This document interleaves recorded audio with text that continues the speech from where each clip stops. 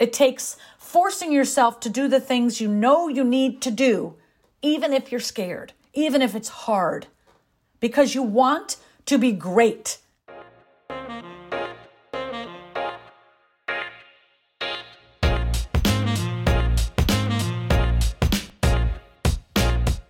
Hey everybody, it's Wendy Elaine Wright, and welcome to my podcast, Secrets of a Hollywood Talent Manager. I'm so glad that you're here, and every week I'm going to give you some tips, tricks, and secrets that you can apply to your acting career. I've talked about this before. When I was a kid, I wanted to sing.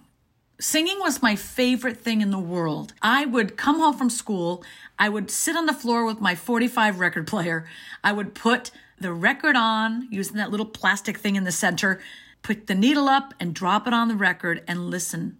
And I would sing my heart out, and the music would carry me away into love and emotion and all the beautiful things that music does in your body and your soul. And I just was full of passion and enthusiasm, excitement, and I just would sing from my heart. And my desire was to sing in front of other people. But I had debilitating stage fright. I'm talking debilitating. There's no way on earth that you'd get me to sing in front of people. There's no way. So I would hide in my room and sing and sing and sing. But in my heart, I would dream of doing it in front of an audience, doing it in front of a camera, doing it on a stage, doing it in front of everyone with all my heart, freely, the same way I did in my bedroom. Now I had to figure out, how the heck am I going to go from the fearful girl who's too afraid to sing outside of her own room into an auditorium full of thousands of people and pick up a mic and sing confidently, freely, and with the power and passion that I sang with when I was by myself. And that's the entire journey that was required for me to focus on and to make, and that meant facing my fears. It meant facing my fears. It meant expanding my ability to do scary things. It meant developing myself and becoming more than I was, to become more capable. So how do you do that? I started doing workshops and seminars on self-growth. For me, that was what I did. I started doing a whole bunch of self-growth, self-help seminars that was suggested to me. I did the Forum. I did Insight seminars, which was about loving yourself and connecting with other people, connecting with your heart. I did a seminar called Women, Sex, and Power, which was about finding your power as a woman. And all those things moved the needle. They moved me towards being able and capable of singing in front of people, of speaking in front of people. Not overnight, but every single thing I did moved me closer and closer. And I was still afraid. Even when I was taking those steps, I felt fear. But I took the action anyway. I felt the fear and I took the action anyway. And I was living like that because my dream to sing was so strong that nothing was more important than that, which means I had to put myself through the trauma or the anxiety of overcoming my fear. I had to put myself in fearful situations and power through it until I got to the other side of it. And I powered through it in fear all the way through. But by the end of that, I had more courage. And I learned that I survived. I survived that challenge. I didn't die from that. In fact, I'm a little bit more courageous. The next thing I had to do, I had to take voice lessons. I was so scared to stand up in front of an audience and sing in front of people. Oh my God, no. But I had done work on myself. I did some therapy. I did, like I said, a bunch of seminars. So then those things pushed me towards being able to sign up for voice classes. I was in college at that time, and I signed up for Voice One at Southern Connecticut State University, where I grew up in Connecticut. And it's scary. I remember the stairs. It was auditorium seating. I remember there were maybe 8, 9, 10 rows. The teacher was down there. There was a piano, and each person had to come down to the floor and sing in front of everyone. I was like, mother of goodness. But I'd stood up in front of people at my seminars and told them I wanted to be a singer. I did the actions and the exercises and the things they told me to do in those seminars that made me feel a little stronger, that made me feel a little safer, that made me feel more courageous. It gave me power under my wings, power inside myself to go a little further, to go a little further. So I took that walk down those stairs to the front of the class and looked back up at everybody. And they all had pieces of paper. They were all given pieces of paper and they were instructed to give feedback on what they heard. I was like, my God, this is scary, right? But I sang my song. I just remember getting all those pieces of paper handed to me on my way out of the class and reading them. And I was lucky that every one of them was positive, right?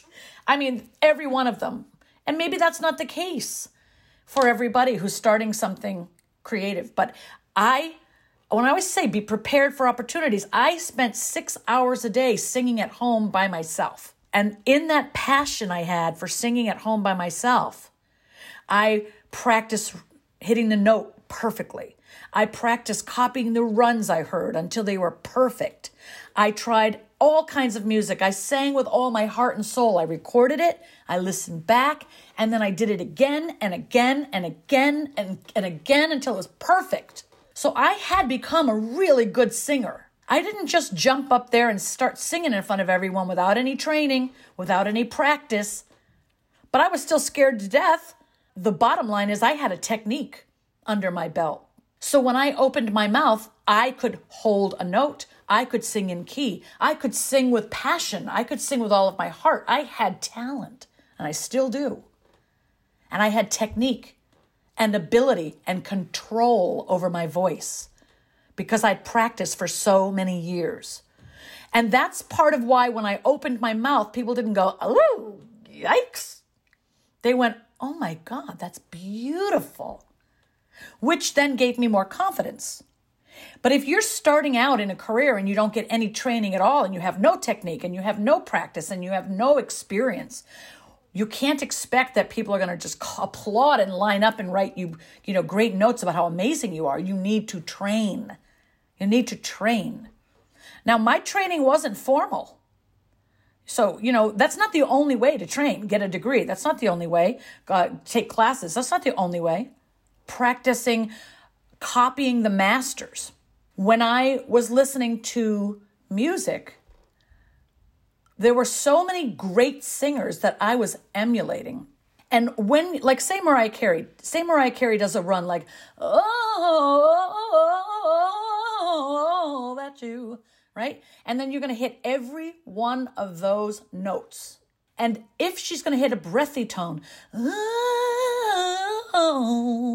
you copy it exactly as she does it. You're gaining control over your voice. That's technique. What if you're watching a great actor perform and you master the way that they do it? You master their body language. You master their way they express themselves in their eyes, their body language, their movements, their hands, the way they lean into the camera. You're going to still develop your own style, but you're embedding yourself with technique. It's not a plan to have no training, no experience, and just throw yourself out there in the world and say, I hope you like me. Because no, most people, if you have no talent, no training, no skill, no experience, most people are going to be bored or not interested or turned off. So it's important to get experience, even if that comes from practicing monologues and practicing scenes and reading books at home on your own and practicing it over and over and over until you get it right. Doesn't have to be formal. I've had no formal singing training until I was in college, and I only took one semester of class. And then I left school and went to California to become a singer.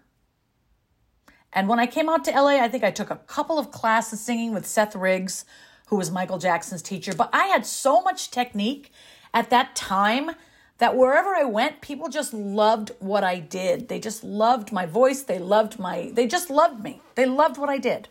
And they gave me opportunities because I was so good. And I immediately got a record deal. And I immediately had a hit record in the first year. And I immediately was given tons of opportunities to sing with lots and lots of people. But I'm telling you, it was the years of practice I put in before. So don't think it's an overnight success story, honey, because this has not been an overnight success story. And when I'm teaching actors how to become successful in this business, I am never saying it's an overnight success story. I'm saying it takes hard work. It takes overcoming your fears. It takes pushing yourself through your comfort zone again and again. It takes forcing yourself to do the things you know you need to do, even if you're scared, even if it's hard, because you want to be great and you want to sing, or you want to act, or you want to write or produce or direct or create your own film or produce a TV show or whatever it is you're dreaming of. I know you can do it. I know you can. So get out there and go do it. I believe in you. Hey, thanks for listening. And I never want to end a podcast without saying these words. Now repeat after me. I am strong. I am beautiful. I am loved. I am worthy. Yes, you are. And I love you. Tune in next week for my next podcast episode. Have a great week, and I'll see you then.